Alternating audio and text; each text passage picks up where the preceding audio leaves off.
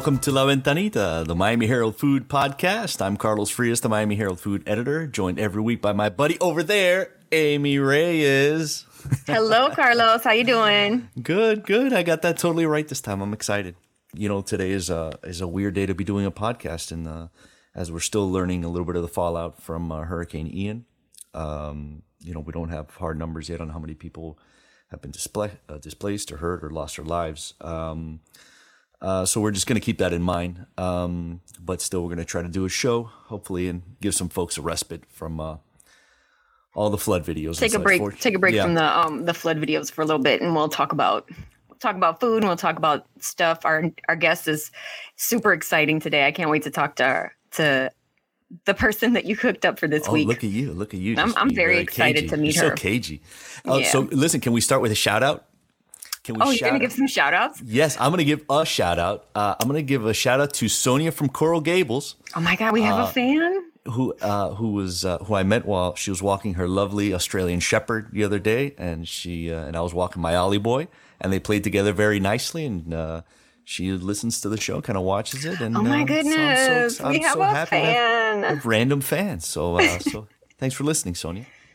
No, but so my walks today, or my walk this morning with the Ollie boy was all about picking up all the loose avocados that ended up in the swale. Yes. Oh, I have to say that the one benefit of having like 40 to 50 mile per hour winds in Miami was that the avocados from the top of the tree are now falling down, because as I posted on my Instagram last week, you can see that I have to climb the actual tree to get to them now. It is a very dangerous operation. I was up there for literally like 45 minutes just with the little stick banging at these avocados, and I got most of them. And as you know, because you have tasted my patio's avocados. Yes. My avocados are fuego. They are fantastic.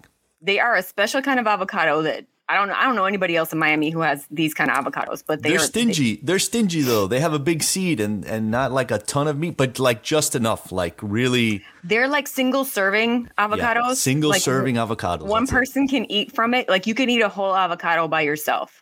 You can share it. Like we smashed from the couple you brought, we smashed one up and kind of used it for avocado toast, and like 2 or 3 people ate from it. It was good. Yeah, no, I mean, if you mash it, it's good. But if you just cut it up into slices and put some sauce on it, like I have that for breakfast almost every morning at this point. I'm not at peak avocado yet, but I'm almost there. That avocado put your other one to shame so much that you felled it, right? We chopped it down. I had another avocado tree that had the bell-shaped ones, and it was just giving these trash avocados. And I was like, you know what? You are taking up soil that could be nutrients that could be used by the real avocado tree over here. So you just got to go. So we chopped it down. We're like, why can't you be more like your sister? Exactly. That's what I say to my kids. Why can't you be more like your sister? That's exactly what I said to that tree. And then I wait for that one to put me in a home when I'm old. So that's going to happen. Yeah. Well, that's good. I'm glad to have some of those. And I brought home a couple, so I'm going to see how my neighborhood's Pilfered avocados but your neighborhood's avocado trees can't mess with my tree. I don't know. One of them looks pretty good. And one of them looks like the one that you brought me. So I'm very curious to see how it's going to taste. All right. Well, I eagerly await your report. Yeah. Speaking of my report, I'm still waiting to hear back from my about my planchita. It's still over at the Resto Mod shop. You know, getting polished and plated. And you know what? That guy's an artist. I'm not going to. You cannot rush him.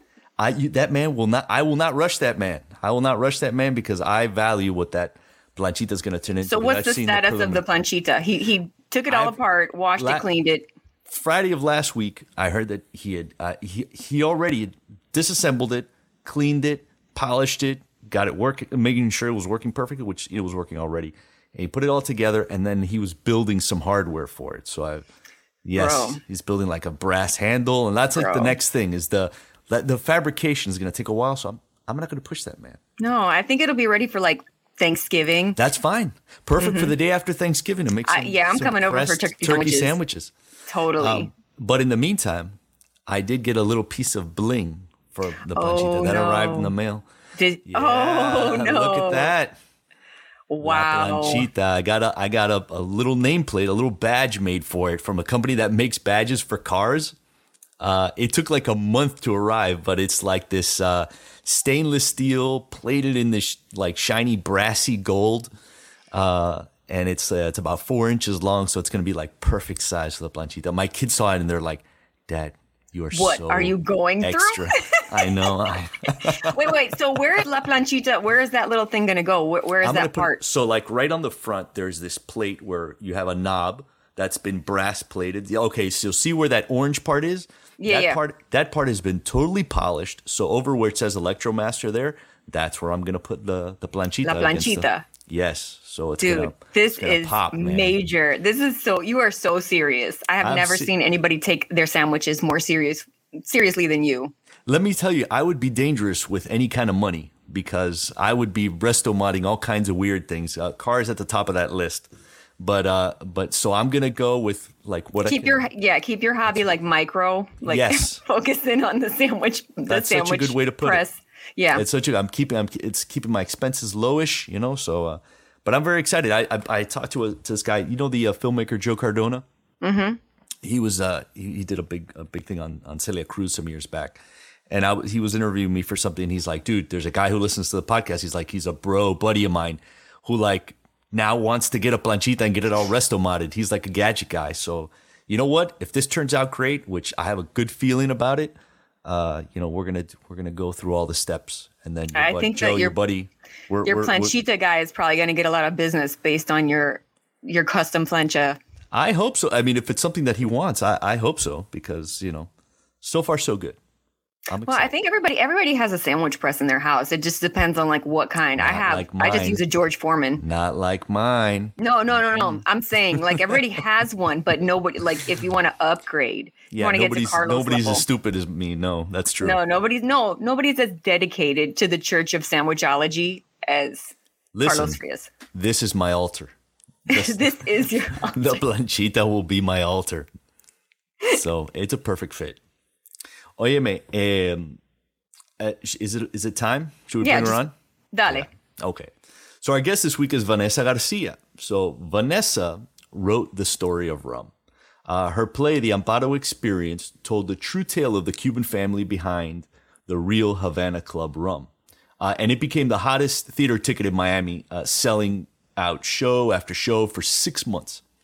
It's hard to overstate what a hit it became. I mean, even among usual non-theater crowd, it rode this sort of wavelength running through Miami's immigrant story. I think that's really why it really took off. And you know, Vanessa manages to grab people's attention with her variety of works, plays, journalism, fiction, nonfiction, and a podcast that she hosts with her mom and her sister. Even the pandemic couldn't stop her. She wrote a radio play. And another performed virtually called Jenna and the Whale, which she co-wrote with my buddy Jake Klein. Shout out, Jake. And she's a voice for Cuban artists on the island that the government tries to silence. Her writing career continues to touch on food and the restless story of Cuba. Her newest work is What the Bread Says. It's a children's book about how an entire country's story can be told through its bread, from revolutionary French baguette to the Cuban bread of exile. And she has a new play debuting at the Arts Center called #Graced, about the evolution of the American dream. So let's talk to Vanessa about all the things. Welcome, Vanessa. Hi, I'm super happy to be here and also cracking up behind backstage at the press. And that, oh my God, that climbing is spectacular. I was like, oh my God, Amy, my get down dismount from there. I stuck the landing. What you don't know is Amy was a gymnast. Oh, yes. This makes all the sense. It does. So I still can climb and I can still like do cartwheels and stuff, but I'm at the age now where the inner ear thing makes it so that your body doesn't want to do that anymore. So like I can't ride roller coasters. Oh my God. Oh yeah. She went from a protege gymnast to a. Oh man, my parents used to be so afraid to take me to parks because I would just be like flipping on the that like old 1980s equipment. And so they were just like, yeah, we're going to take her home. It's like, Amy, this floor does not bounce back. No. I feel like that's going to be my daughter. I see the future. Yep, probably.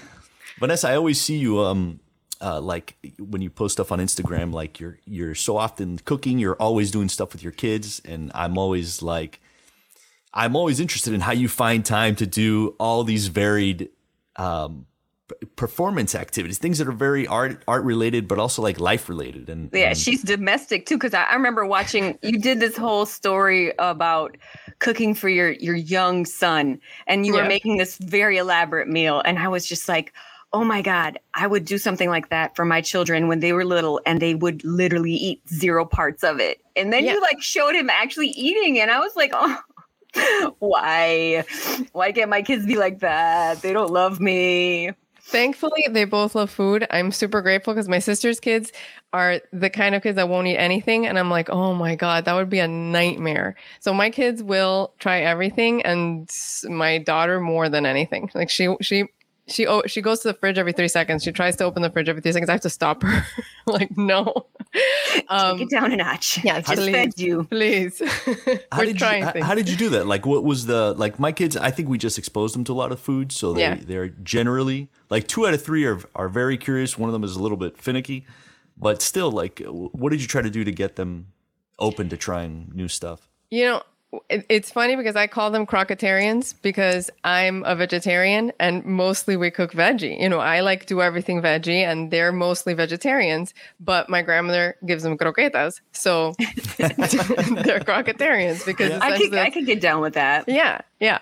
It's like if you had to pick one meat, well, they have chosen croquetas. They don't really it's like people who are vegetarian until they see bacon.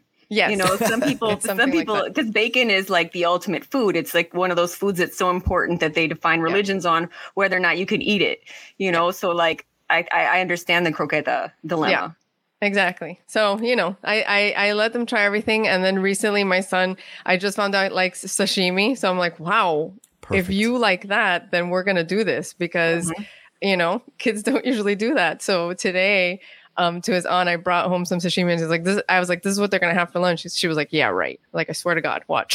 So she's gonna do it. My little one is like that. She doesn't like the nori. She doesn't like the strong seaweed flavor of the nori, but she loves the nigiri. The fresh fish over the ball of rice, and like we finally figured out the thing at the sushi restaurant that she loves, and it's just weird to see the things that they don't like and the things that they will go for. So. Yeah, it's a texture thing. Well, what happens when you take them to abuela? Do your parents cook like pretty typical Cuban meals, or like are they more like you, like they do vegetarian stuff? My mom at some point in her life decided that she was going to try vegetarianism and did it for like 5 years. And my sister also tried it, and then they just dropped it. Both of them. My sister called me one day and she was like, "Hey, I don't know what to do because all I want right now is a really bloody steak." I was like, well, I think you should go back to not being a vegetarian. So they both have stopped. And when they go over there, my grandmother still doesn't quite understand that I'm a vegetarian, even though I've been one since I was 12. So it's sort of like, they don't eat that, but you can try. And, I just let them do whatever. You don't eat meat? I make you lamb. Yeah, exactly. That's exactly. You want chicken? I give you chicken instead. That's exactly. Oh yeah, let's talk a little bit about just giving folks a little bit about background of your work and such. Like, you've been writing for so long, in all different fields, but it was something about the Amparo Experience a couple of years ago in 2019 that seemed to like capture Miami's interest, which is a hard thing to do for Miami. And we're like non-theater people. It was like the thing to go to. It was the place. It became that place to be seen, that thing to do, that thing you didn't want to miss while it was running. Can you talk a little bit about what you think it was that struck people about that play? I think that since the beginning, it was telling the story of Miami in so many ways. It told so many people's stories. From the moment we started rehearsing with the actors themselves were telling their stories in the rehearsal process. It was an experiment in what acting is, because they were getting so connected with the story that it was their story, even though it was the Arechavala story and the story of Rum, that I ended up putting pieces of their lives and their families inside the story. So I feel like when people went, that same thing happened to them. They were like, I am seeing my story. I am seeing this happening. And it happened to an extent that was both fascinating to watch, moving, and sometimes heartbreaking, because there were moments I mean, we called it the fainting show because we had at least one fainter every weekend. Oh, wow. We learned that in the pilot. I laugh about this now, but it was not funny at first because the guards got really used to catching people. They were like, we know where this is going to happen. And they would swoop in and catch them. And what was the profile of a fainter generally? Well, once, this sounds like a joke, but one time it was an entire family. It was the mom, the daughter, and the grandmother. They went, buck, buck, buck. They like, plop, plop, plop, down, down. Yeah, wow. Like that. Yeah, it was a lot. But in which moment of the play was it that they would always happen? Because you went in and it was like, oh, I thought I was going into the revolution, but actually it's 1957. And then of course people would think that you got it wrong, and they were like, eso no pasó en el 57. And we're like, yeah, because we're in 57 now. Like, right. Get it, you know? And people should understand that the play, who haven't seen it or heard of it, is the play was an interactive play. You moved through a space. Through a house. It wasn't, you weren't watching it on a stage. You were moving. Yes. Like it was happening all around you. Correct. So it's 57, and tell us about getting to that point where like the revolution hits. It's about to be New Year 59, end of 58, and things start to shift, and they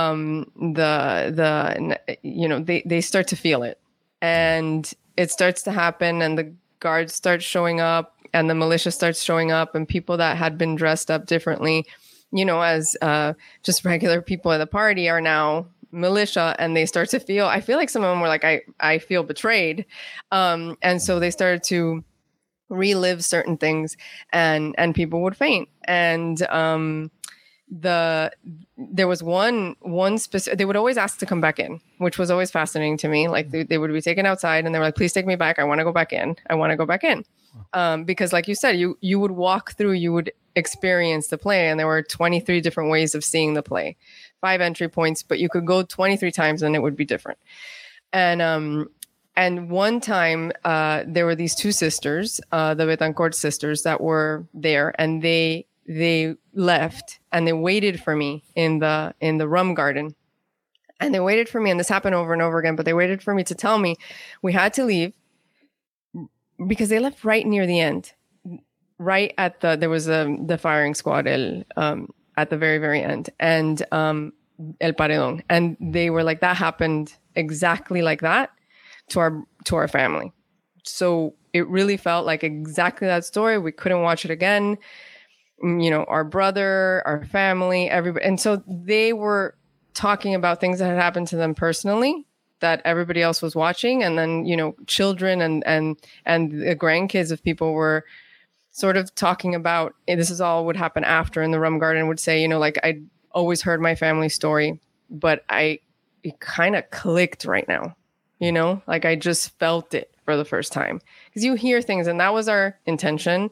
That was, you can say thing a million times, but it's different to actually live it. And we're never, thank God, going to live that specific experience, but knock on wood. Yeah. Right. Yeah. But to go through it is a different thing. And the closest thing we could get to showing people what it was what we did with Amparo. Can you, how did you guys, I feel like, oh, I'm sorry. Go ahead, Carlos. I was going to say, I feel like this story in Miami, when we hear it, we understand, like in Miami still, we feel it in our bones. We understand that story. And I think it resonates so strongly, doesn't it? Don't you wish that you could put on the Amparo like on Broadway or on in a venue where you can get those people that travel, that are outside of Miami, that grew up or have learned the lesson of Cuba as a revolutionary story, as a Che and Castro story. Don't you wish that you could see that these folks are the ones that need to hear that story, Yeah.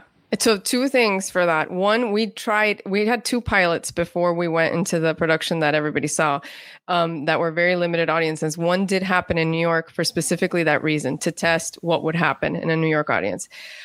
It was phenomenal. People were lining up outside. So, and it was interesting because there's a moment in the play where the audience chooses whether they go to the revolution or not. And in Miami, it's like, we always say the floor would slant because no one would go with the revolution. But in New York, definitely there was a guy who was like, Viva la Revolución, and he went with the revolution. And that actually helped us to craft it even better, Interesting. So it was part of the development process of the play. Yeah. Wow. And because we wanted to eventually end up there. So right after we closed Amparo in November, at the end of November of 2019, which thank God, because we would have been the biggest spreader of COVID. Sure. Everyone was on top of each other in that play. Right away, we were already looking and scouting locations in other cities because the whole idea was to go outside of Miami. And then the pandemic hits, and then things change, and we put Amparo. We did an online version on Instagram, which is a totally different thing, but it was sort of to like have the story recorded. And it's like I always see like an Instagram film, sort of. And that's at the Amparo Experience on Instagram. That's the only place you could see it. But Victoria, who was the director, Victoria Collado, and I want to do exactly what you're saying, Carlos, which is essentially tell this story, but get it outside of Miami in the sense of it's born here and it's important that we see it. But to a certain degree, it's preaching to the choir, right? So how do you get it out into the world? So we created our company, Abre Camino Collective, for that purpose. And so the things that we do are with that intention to move it out. So I don't know if that will be with the Amparo Experience, but it'll definitely be with things that we do. How did you guys decide to use that particular family and their business as the framing device for this? Because you could have, like, everyone kind of has a relatable story that, like, a lot of Cuban Americans have family that has a relatable story, but why them specifically? This was it was like stars aligning, destiny. I don't know what you want to call this, but this is what happened because I got a phone call one day from Paul Ramirez, who was the person who was on the marketing company for Havana Club Rum. And he had heard of me as someone who wrote about Cuba and also wrote plays. And they wanted to do a 20-minute, sort of a 20-minute immersive thing at a bar. This is how this started. Mm-hmm. And I was like, okay, let me finish this project I'm working on and we'll talk again, I don't know, in a couple of weeks. Great. So we got he told me, by the way, this is the story. It's the Arechavala family. In the meantime, I looked it up and I was like, oh my God, this is an incredible story. Right? It's all of our story. And why isn't the story out there? Also, it's like, it's drama and it's like legal drama meets family drama meets a love story. It's everything. So I was very excited and I was like, Paul, yes. And then we went to have a beer and I was like, we should get Victoria on because she was assistant directing John Leguizamo on Broadway at the time. And I was like, let's bring her and let's do this. Once she got on and we were talking and everything sort of started to gel, that never became a 20-minute experience because then someone else came in, which was named Michael Sheehan, who was sort of like bridging between the marketing company and Bacardi. And the whole team aligned in such a way that it was like, go for it, guys, do it. And they gave us all the freedom. You got to say that was the best spent marketing dollars in the history of forever. Yeah, genius collaboration. It totally transcended the original idea into something. Yeah, for them, super risky in the sense of like they're not, like they said it all the time. Bacardi was like, we're not theater people. We know nothing about theater. So they kind of just trusted us to do this, awesome. Which was spectacular. Yeah. Talk to me a little bit about, it's always these things that surprise me. It's certain things that put people, quote unquote, on the map. But it's like, it's a lifetime of work to have that overnight success, right? Yeah. So talk to me a little bit about your writing life. Like, how did that become... and because it's so varied, because you write in so many mediums and different formats, talk to me a little about getting to this point. Oh my God. My brain just went into like, did you grow up down here? What are your Miami credentials? Let's start with that. Okay. So I was born here. I was born here and I lived 7 years in New York and 5 years in LA and then came back here. But I was, I decided after, I always wrote, I even took a semester off between high school and college and wrote my first novel, which was terrible, of course, but I wrote it while working at Books and Books, who gave me my first, grown-up job when it was still the corner. Nice. What was the name of that novel? Adam and Eve Revisited. Please, dear God. Don't find it. Well, now we have to read it. I mean, it's not out, thank God. It's like in some drawer somewhere. Who knows? It's probably like on on a floppy disk. On a floppy disk, yes, 3.5. Yeah. So, but Mitchell Kaplan gave me a job. And cool. I worked there for a semester and then went to school in New York. Let's just give some love to Mitchell Kaplan. Yeah, we love Mitchell. He's such a constant support. I mean, even at its base, just being a place where a writer can go and spend all day. And, and as a matter of fact, as it happened to me, I used to write there a lot before I lived here in Miami, before I moved into a house in Miami. And I'm still like 10 blocks from Books and Books. But I would go there so often that I once left without paying, after eating. And then I came back 2 days later and it was like, hey, that last time you were here, you didn't pay your bill, and I paid it and everything was fine. And we just, it was that's it's the kind old of place corner shop. Yeah. Yeah. I was about to say, it's like you have an account there, like old timey times. Yeah. Put it on my tab. It's just amazing. It was, I don't know if you guys remember it, but it was the little corner one. The one that was on the corner. Oh, you were at the original one. That's now some weird barbershop or something. It's a barbershop where I actually cut my hair. Oh, is that right? I think Jake cuts his hair there too. No way. That's I think so. Funny. I oh my think God. So. That is so funny. Yeah, that's funny.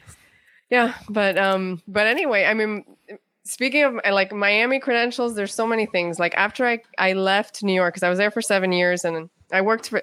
I'll go through that part quickly, but I worked for a British writer. For a long time, I was his personal assistant, but that meant also doing a lot of research and going to Ghana with a group of students and going to Bellagio for a conference. And so it was very, very active. This is how you live as a writer. And then I came back to Miami and was I was only going to take a 6-month break to Miami. So I packed my stuff and I was I'm going to get out of debt and I'm going to go back to New York. But Miami does, surprised me. And I was like, wow, what's happening here? This is so cool. What's going on? There's so much exciting stuff. And so I was I stayed. I got my stuff out of storage and I stayed in Miami. And at that point in my life, I was painting and writing. But painting has a big overhead and writing actually pays you sometimes. So I was writing stories for $50. I remember a lot of them. Yep. A lot. A lot. Yeah. I would be writing one and already the next one would be, it was already starting. It was like a machine. Right. You just fed a new page in, and then that kind of thing. pitching while I was finishing the other one. And it was this whole thing. But I actually wrote to Alberto Ibargüen and I was like, hey, this is who I am. This is why you should know. And I'm going to write for you and I want to write. And he was like, you know what? Let me send you over to the managing editor at the Herald. Sends me to the managing editor and the managing editor's so, because I said I wanted a column. I was 20 something. And they were like, yeah, maybe you have to live a little bit more to have a column. Which I still want, mind you. But at the time, I was yeah, that was probably not. But I had given them this whole pitch and this proposal, and there was a whole thing, whole idea. It was called The Return of the Native, I remember. And then they placed me with, they were like, hey, go talk to Jim Murphy. And Jim sat me down and he was like, let me show you how I'm going to edit this. And I stood right behind him. And on the computer, he just slashed everything and did all this stuff right in front of me, the green. Everything was a slash across your heart. But he was like, do you want a small column on food? Oh, interesting. Yep. So then I did that for a long time. I did casual eats, and then I did up and comers, and then I did eventually features, and then I started to write for other people, and sure. I wrote a book, and it moves like that. So right, it went right. from Everything builds on everything else. What were some of those places when you were writing about places that you still like to eat, places that? You know what I was remembering the other day, and now there were back then. I mean, it was people who were just starting. On Top Chef, what's his name, Bulldog or something? I can't remember. Yeah, do you know what I'm talking about? Howie Kleinberg, as a matter of fact. Yeah, he just passed away. I know. That's why I was like, oh my God. And I started to look back at some of those things, and but there were a lot of chefs that were sort of starting out that I'm like, wow, this is this is early mid 2000s, right? Exactly. Okay. Exactly. Mid 2000s. What is it about food, do you think, that has drawn you? There's always been some food or drink that you've written about that you have so much heart in. I know. It's I would say I really think it's my grandfather. My grandfather taught me how to bake, and we told a lot of stories in the kitchen while we did that, and it's what brought everybody together. My grandfather's story is incredible. He essentially was 13 years old when he escaped Franco's Spain, crossing the Pyrenees Mountains on foot into France with his brother, who was only 15. So he's 13, his brother's 15. They cross the Pyrenees Mountains, they get to France, they put them in foster care. And of course, very shortly thereafter, Hitler is striking all over Europe. And they tell them, you better get out of here. So they get on a ship with a bunch of Jewish kids who are running for their lives to Ellis Island. But when they get to Ellis Island, and this was a ship that Nabokov had gotten on the month after my grandfather. So by a month, they missed. Wow. Yeah. I've done a lot of research on this, but incredible. Yeah, it's very intense, insane story. So they go to Ellis Island, he and his brother, Pedro, and they know that if they tell them they're Spanish, they'll send them back to Spain. And they don't want to go back because of the war. So they say, we're Cuban. Oh, that's so funny. Yeah. And they put on the accent and the whole thing. And they go, they get on a boat to Cuba. And at this point, they're young and they start their life there. My grandfather meets my grandmother. Pedro meets his wife. My mom is born. My aunt is born. And my grandfather worked for the hospitality union, the bakers union. And they helped build the Havana Hilton with the pensions of the hospitality workers, all of this. But while they're working, they're seeing that something's coming, and they can sort of sniff out that this is not going to be good. But they want to fight against it, and so they immediately start fighting against Castro and the men in the mountains and the whole thing. They're against, and everybody's sort of like, it's fine, but again, they've escaped two tyrannies before. Right. They had seen this before, yeah. Yeah, exactly. Yeah, so your grandfather, he was un panadero in Cuba? So he worked with the union. He was studying architecture, but he was he and his brother were sort of like high up in the union of hospitality, which he would always call El Sindicato de los Panaderos. But I later find out that it was actually the bigger hospitality union. So I'm doing more research on that right now because that's a whole very interesting part of it. But my grandfather escaped essentially with this much, a hair's breadth of his life. And my uncle was in prison for 9 years and tortured. And when he got out, What year did your grandfather leave? 61.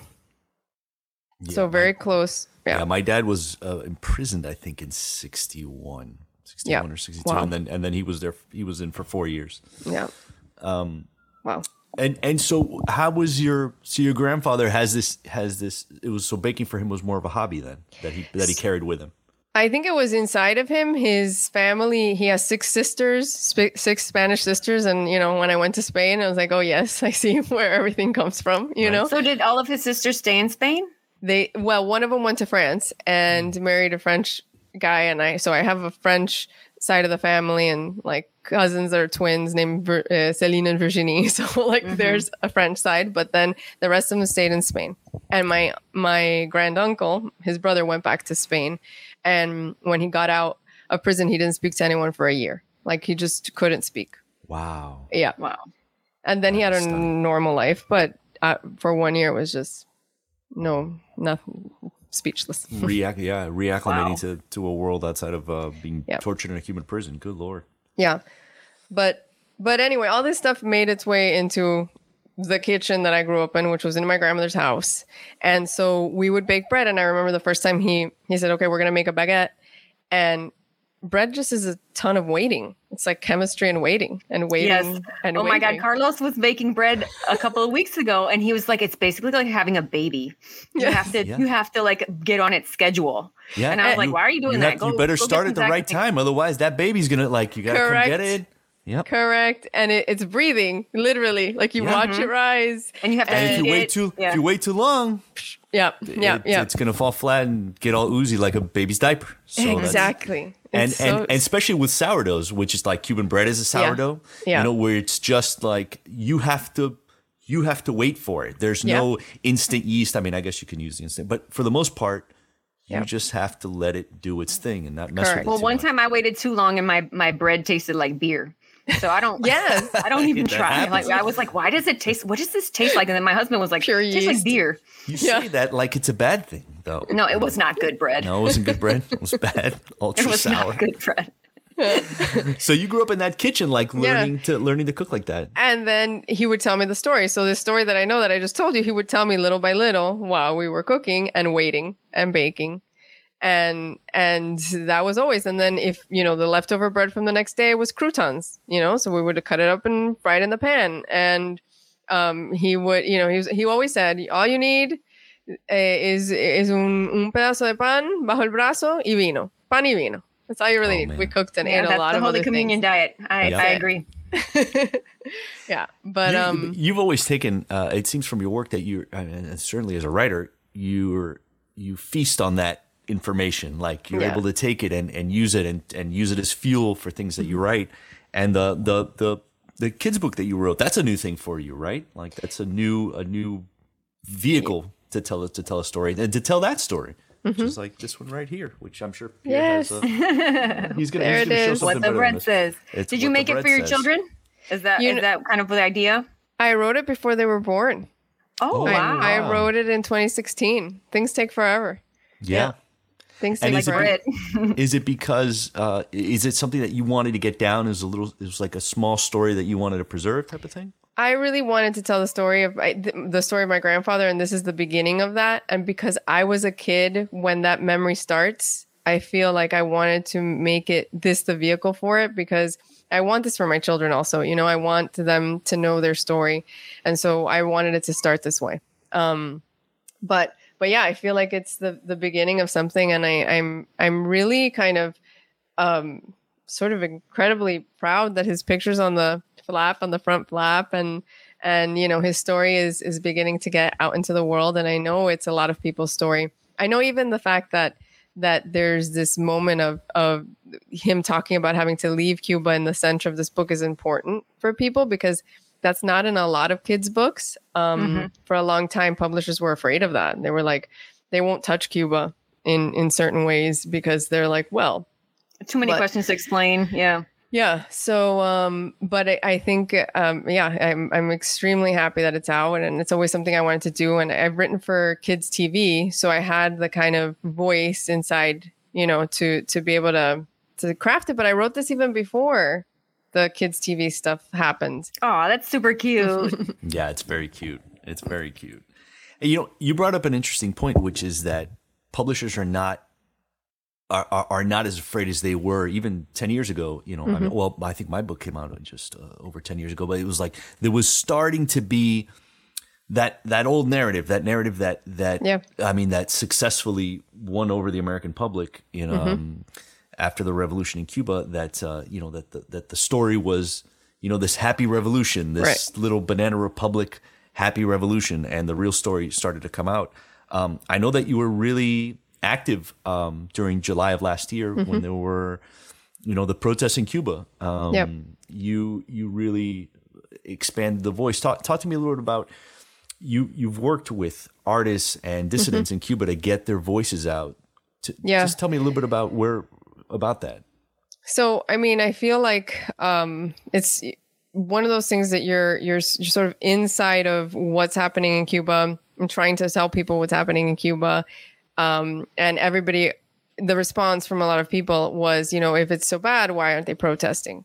If it's so bad, why aren't they rising up? Right. And so then it was the battle of describing what it might be like to do that in a dictatorship, what it might be like to do that under a complete tyranny, where you actually don't have that right. So that was always this battle. And I had all this in my PhD had focused on Cuba. Your book was on my list. And so I had all this information of family and research and stories that I had collected. And then July 11 hits and the people are on the street, and all of the people that I had been sort of like reading and researching and speaking to were now out there doing this in front of the entire world. And it seemed like the only possible thing that you could do was at least shine a light over there, you know, and say, okay, this is what's happening. And sometimes what happens with Cuba is that because we know so much of the story, we start like at J, and people are like, what are you talking about? Yeah, you need to go back to A. Yeah. Hang on. Exactly. So it was it was just like this thing that happened of this drive of being like, tell the story from A, you know? So it's like A, B, C, and then bringing in these stories of people that were doing this now, and then C, D, and here's this thing that's happening right. Yeah. It was just like, that was the drive, you know? And it hasn't, it's sad. A lot of times people are like, oh, it's sad that everything has faded. I'm pretty sure that they're about to rise up again, because they're in some serious dire straits right now, not only with the hurricane that just hit them and the fact that they've been in the dark, but prior to that, so much has been happening, you know, and they have been trying, and it just hasn't shown itself in such a, you know, sort of like hasn't caught fire the way that it did after July 11th. I feel like that was the first crack. Like, yeah, exactly. I think for the first time, America looked at that. A general audience that didn't have a background in Cuba looked at that and formed a new opinion, or formed a first opinion for a whole other generation about what that government and what it really means to live in really one of the handful of totalitarian governments still left in the world. And I'm with you. I think that was really only the first wave. I don't think that people have forgotten, or that it's over.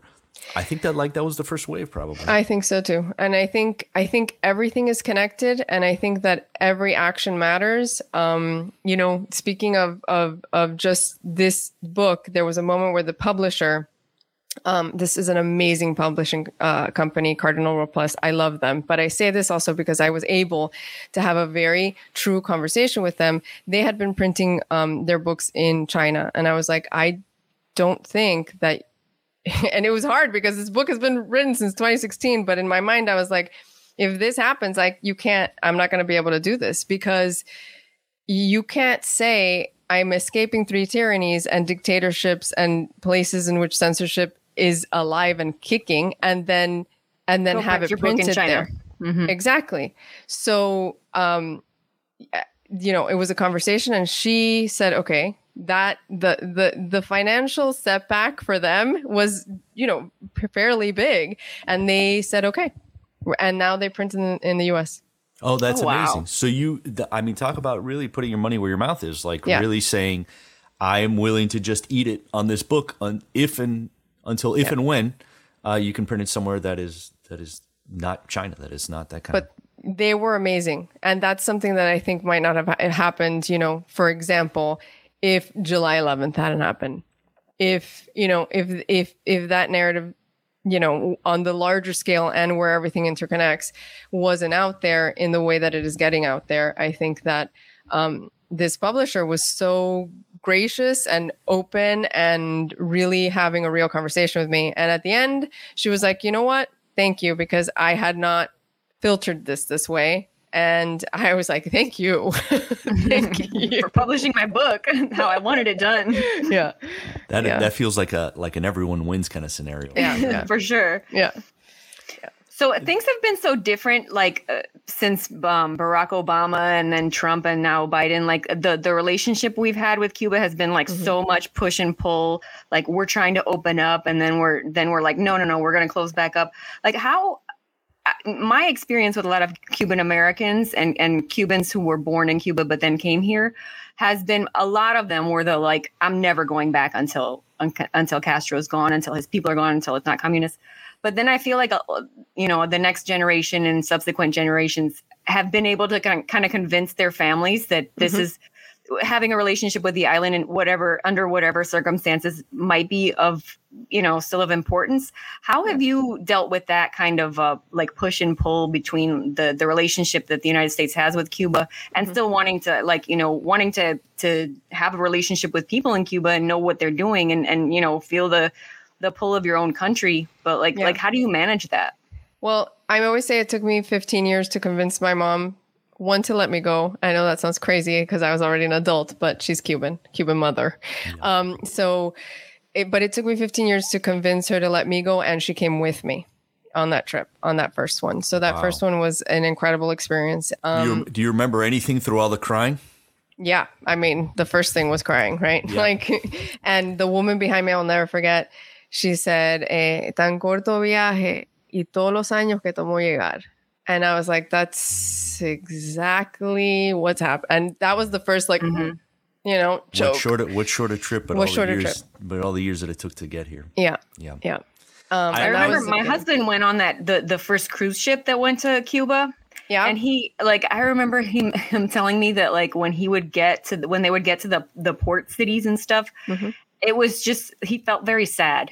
Like, it was a very, like, arriving at a place that's not prepared to really receive you. And also just seeing that, like, the people that were there were kind of confused about who these people on this boat were. And then the people that were on the boat were kind of, like, apprehensive about what they were going to experience when they got there. It was bizarre. I was on that ship because I was writing. I didn't tell them that I was doing this because I didn't want to be in the press where they sent them to the theater and then go back to Miami. They essentially were like, here you go, and then bye. So I wanted to stay on the ship the whole time, and I was just completely watching, observing, and then I ended up writing something for Narratively, which lets you do long form. And that's exactly how it was. There was this woman I remember in one of the last ports, and she was a viejita, she was an old lady, and she comes out and she says, she was already crying when she was starting to speak. I don't care what they say to me. I'm going to talk to you. I don't care. And the people, all the people from the Midwest on the boat were like, what is happening? And then I stood there and translated what she was saying to them. And it felt like this incredible moment of this woman who could finally say all these things, and translating that and then giving them context was like, poof. Wow. That's a real cultural exchange there. What did she tell them, Vanessa? She said they don't want me to be here. This is like now I remember that I wrote it at the end of the article because it was the last port. But she essentially was like, they have been keeping us quiet, and I'm not supposed to be out here, but I don't care if they send me to jail. This is not free. I'm not living free. My family is all out of here. I need to leave. I'm not leaving, but everybody's gone. And everything that we know, she's like, word vomited to these people. And what did those Midwesterners say? They were just like leaning in and listening to her, like what is happening. But they were essentially listening to my translation because they don't understand what she's saying. So I translated everything, and, any questions that they had later, I answered them. And then people would ask me on the boat. It's amazing that you're able to kind of to bridge those things and I think that you're really one of the main writers that we have right now that's actively translating that history into written work, among all the other work that you're doing. Which I think is so important. During the pandemic, it must have been hard to, like you said, it kind of put a stop to what the Amparo Experience could have then evolved into, and I hope that we'll see some version of it. But you never stopped writing. Like, there were two works that I was very aware that you did. One was the one on the radio, which I'm not going to try to pronounce, but I'm going to let you pronounce. Ich bin ein Berliner. Yes, which means, roughly translated, I am a Berliner. All right, that's what Google Translate told me. So that it's what Kennedy said in his big speech in the middle of Berlin. Essentially, we are all Berliners. Right, and then you did a video one, which was basically you wrote this play that was then acted by actors, and basically almost like a table read for Jenna and the Whale, which you worked on, is my with buddy Jake. Yeah. Yeah. We've been trying to get to lunch forever. It's funny that this is the first time we're meeting is on this call. Yeah, that's so crazy. Well, that's because you don't have to leave the house. Is that one of those things where, like, you had all this creative work in you and you're like, I can't just not do this anymore. Like, this is still part of what I am. It was essentially a massive development phase, meaning with my company, we developed a bunch of work that we now have, and now are, in that selling mode of trying to get it out there. And then I finished a lot of things that I had started. Among them, this play, Ich bin ein Berliner, which I had pitched to this theater, and which is FAU Theater Lab, who are amazing. And they were like, you know what? We're going to commission this as a radio play because we're in a pandemic, and let's do something. And they added animation and they did all this stuff. So it was just definitely not a stop in any way of the writing, And for a writer, I feel like I was in the same place I would have been writing. I could write from home. I don't usually, but I could. So yeah, and then I think it fed into all of this cooking stuff because we all cooked, right? Didn't we all go back to that? God, weren't we all much. I'm a chef now. I tried to make bread. It was a failure. I was a failure. I waited till after the pandemic to do the whole he caught on late to that trend. To the sourdough. So tell us about the one that you have coming up this season, the hashtag Graced. Graced. So Graced has also been in the works for like even longer. I'm seriously, that play was like 2013. Wow. This is very illuminating for us to understand how long it takes for you to give birth to these projects. Yep. And that used to be called Grace. Listen to this. That play was called Grace, sponsored by Monteverde, which is a rum. Wow. The title of that amazing. Play. And then, like a couple years after I write it, here comes this rum and is like, hey, I'm gonna sponsor you. But the play is no longer called that because after I did Amparo, they're like, wait, is Monteverde sponsoring you? Who is Monteverde? I'm like, no. That was just the name of the play. Yeah. So we changed funny. it because it has a lot to do with social media. It has to do with what it means to be an American right now. So it's a woman that hits the road on a road trip to figure that out, but she's also figuring out where her mother's from. And obviously, in my case, there's going to be a Cuban element in there. So there is. And the hashtag Grace is because it delves into what social media is doing in terms of like its freedoms and its traps and what it's all of those things. So when every that's all person wrapped becomes in a there. brand. Yep. What happens when every person has to be a brand and that's right. And people are up or down on a brand, right. Or up and down on a person too. Like Yep. Yeah, exactly. Yeah. And that opens. That's in the spring of next year. So before that, I have a show in Maine with Richard Blanco, which is also about food. Oh, really? Tell us about that. I mean, like, I love Richard Blanco. I love his whole story and his whole. Yep.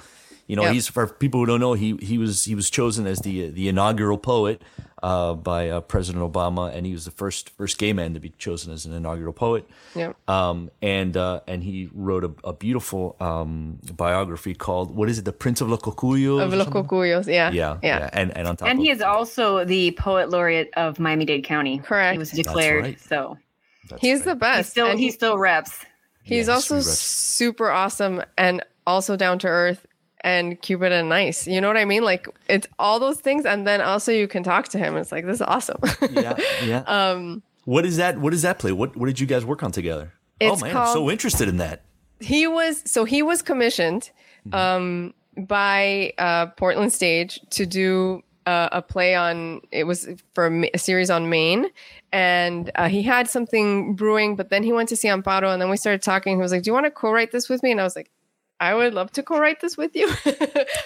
So then we started from scratch, and it was it turned out into what it is now, and it's called Sweet Goats and Blueberry Señoritas, and it's about a baker who is in Maine, and she has an estranged relationship with her mother, and she eventually comes into, she doesn't know if she should go back to Miami or stay in Maine. And it really ends up being about like this Maine community that has become a family, but also everything that she's bringing to Maine. And she starts like infusing, she makes blueberry señoritas, and sweet goats are essentially like pastelitos, but with goat cheese. And so there's all this, mixture of food. We hope that there is going to be food somewhere in this experience, like at the end. It's definitely a traditional theater, so it's not going to be like a deeply immersive thing, but love the director. And we go up to start rehearsing in January, and then It comes out in February. It starts in February and or at the end of January. It's either the end of January or the beginning of February. And then right after that is when I come back here and then graced. Both those things, the idea, or let's just say the idea of a blueberry señorita is very much to me like adapting your culture to the seed adapting to the ground on where it lands. Yes. Yep.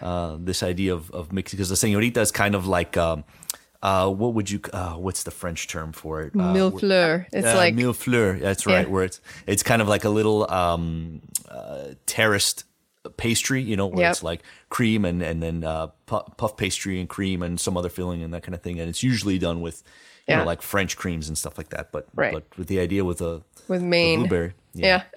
Maine made its way in. And then, and I've never had a señorita. Where do you get those? At any Cuban bakery. I was going to say, if it's not at a window, they don't sell those at the window. No, you have to go inside, like Vicky's or, I don't know, in Brazo Fuerte or Gilbert's or, Every single Cuban bakery will have one, and they're usually covered in like convection or sugar. It's a little perfect. It's a perfect little square that's almost like a trifle, like it's tiered, and then it's covered. It's a mess when you bite it. Oh, there's no clean way to eat. You can't eat something you got to eat with a fork because you can't stab it. You just got to eat it and be messy. I think you have to just enjoy it. Yeah. So I really love that, and then it reminds me a little bit of like, did you ever see the play Once? Yes. When they like at the beginning of that play, so that's first it was a movie, and then they staged it, and like you would go up on stage before the play starts, and you would just buy a beer at the bar, and you would be having a drink at the bar, and then everybody takes their seats, and then the play very casually starts, and I'm like, I would be killing some señoritas up on stage. Exactly. If you guys do something. Let me tell you my Once story. I went to see it once at the Tower Theater when I think it was here for the Miami Film Festival, like ages ago. And my girlfriend just texted me. She was like, "We're gonna go see this movie called Once." And I was like, "Okay, once." So we get there, and I'm like, "Why are they speaking English? This is called once. What is this about?" And the opening scene is like this Irish guy, just screaming into the camera, singing this like really sad song. Yeah. And I was like, okay, this is not what I signed up for. I wanted once. I wanted a sad movie about somebody speaking Spanish. So I love it. But it turned out great. Does that tell you everything you need to know about Amy, right? Like the gringa transplanted to Latin soil and the last thing I thought was that my friend from Colombia was going to take me to see some movie about some Irish people. That's so funny. Well, we always say like with my friends, the Irish and the Cuban are not that far apart. I say that all the time that the Cubans are the Irish of the Caribbean. Yeah. It's real. It's really real. And Amy is now an avocado monkey, as we can see. Vanessa, where can people find your stuff? Like, where can tell us like where people can find you and where you want them to look for your stuff? So essentially, the book launches. What the Bread Says launches this weekend, and the book launch is at Books and Books on Sunday at 4 p.m. Okay. And it should be fun because we're going to have a conversation with Cristina Fernandez, who's a chef and who makes these amazing guava babkas. Oh my God, she's so good. From I Need More, I think, with a K. So there's a pun in there. That's who she is. So we'll be in conversation with her. And then I'm going on a local and national tour, and everything will always be on my Instagram, and which is Vanessa Garcia Writer.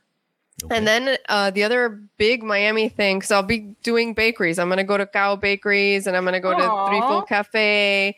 Yeah. And then I am doing the book fair on the 20th at noon at their Children's Alley, which is, for my audience is free because 12 and under are free. Nice. Perfect. Yeah.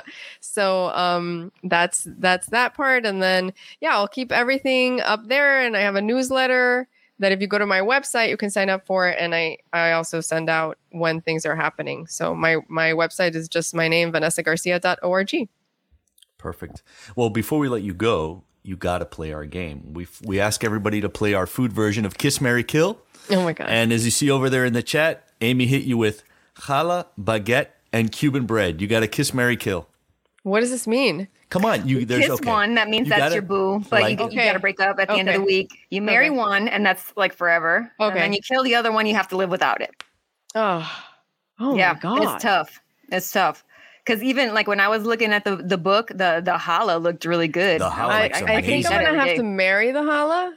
Wow. Okay. Why? What is it about challah that you're like? Bread and kill the baguette. And kill a baguette. Okay, so you get explained to us. So what is it about a challah that you love so much that you're like, this is my bread forever? This is the one. This is you and me, baby. This is cheesy, but I love the way that it's shaped and the texture and the way that it's a braid and everything that it symbolizes and everything that comes together in this bread. And I feel like it would be a really good, husband. It would take really good care of you. It just would, It makes great French toast, man. Challah French toast is oh my God. numero uno. And there's like sweetness and softness, but also a little crisp. There's just a lot of things going on with the challah. The Cuban bread, I gotta kiss it because I don't know what else to do with it. Like squish it and kiss it and hug it, keep it close. And then because I had no other option. Right. You had to kill the baguette. Yeah. Oh, yeah. That's fine. I think these are good selections. I support. I endorse. I feel like the challah it's so like challah. I always feel because my kid used to go to school at the JCC around the corner, and they would have challah every week, and I would always be like, "Can I have the leftovers?" And they would give it to me, and it would just make my whole weekend. I loved it. And it was just the season of the round challah, Rosh Hashanah. Yes, it was. Do you have a strong connection still with like what is the strong connection that you have with like the Jewish community or the Jewish faith that you seem to come back to it every now and then? I know. I don't know why. Okay, all right. I did 23andMe because I thought I was going to have like this enormous amount of Jewish blood. And apparently I don't. But I think that, I have some. I think we all do, right? Sure. Isn't that? But I think that the story draws me a great deal. And I went to Catholic school, which sounds like it should like an antithesis of being drawn to Judaism, but it makes me very drawn. There's something about the base of both religions that is incredibly similar, and also food and community. And it's like, the Irish and the Cubans, and it's not so different between Jews and Cubans, Yeah. So I just have always been drawn somehow. It's an important story, and challah's delicious. It's delicious. What can you say? Well, Jewish food in general. I mean, it's delicious. Jesus, so good. Yeah. Well, Vanessa, you have been you've been a queen for coming on the show and talking foolishness and good and cool stuff on a day that's kind of weird and strange with the hurricane out there. And man, it's really great to talk to you. So find Vanessa on all the things. Vanessa Garcia writer on Instagram and at her website. Thank you. It's been so fun to be on this. Thank you so much. Awesome. Thank you. Thanks again. She's the best. She is the best. I like her. Jake and I have been forever trying to get lunch with her, so I'm glad that we were able to kind of catch up to have her on and catch up and hear about some. Yeah, I know she's got cool projects going on. I don't know about you, but I want a blueberry señorita real bad right now. Yeah, I want the what was the first thing called? The goat. Oh yeah, it's basically a goat cheese pastelito. Yeah, no, that's it. That sounds amazing. Why doesn't that exist in the universe? Yeah, I know. Like, why don't we have those? Goat cheese pastelitos, I would kill. No, for sure. Well, Amy, that feels like a show. I think you're right. I'm gonna go climb up my tree and get some more avocados now. Okay, don't hurt yourself.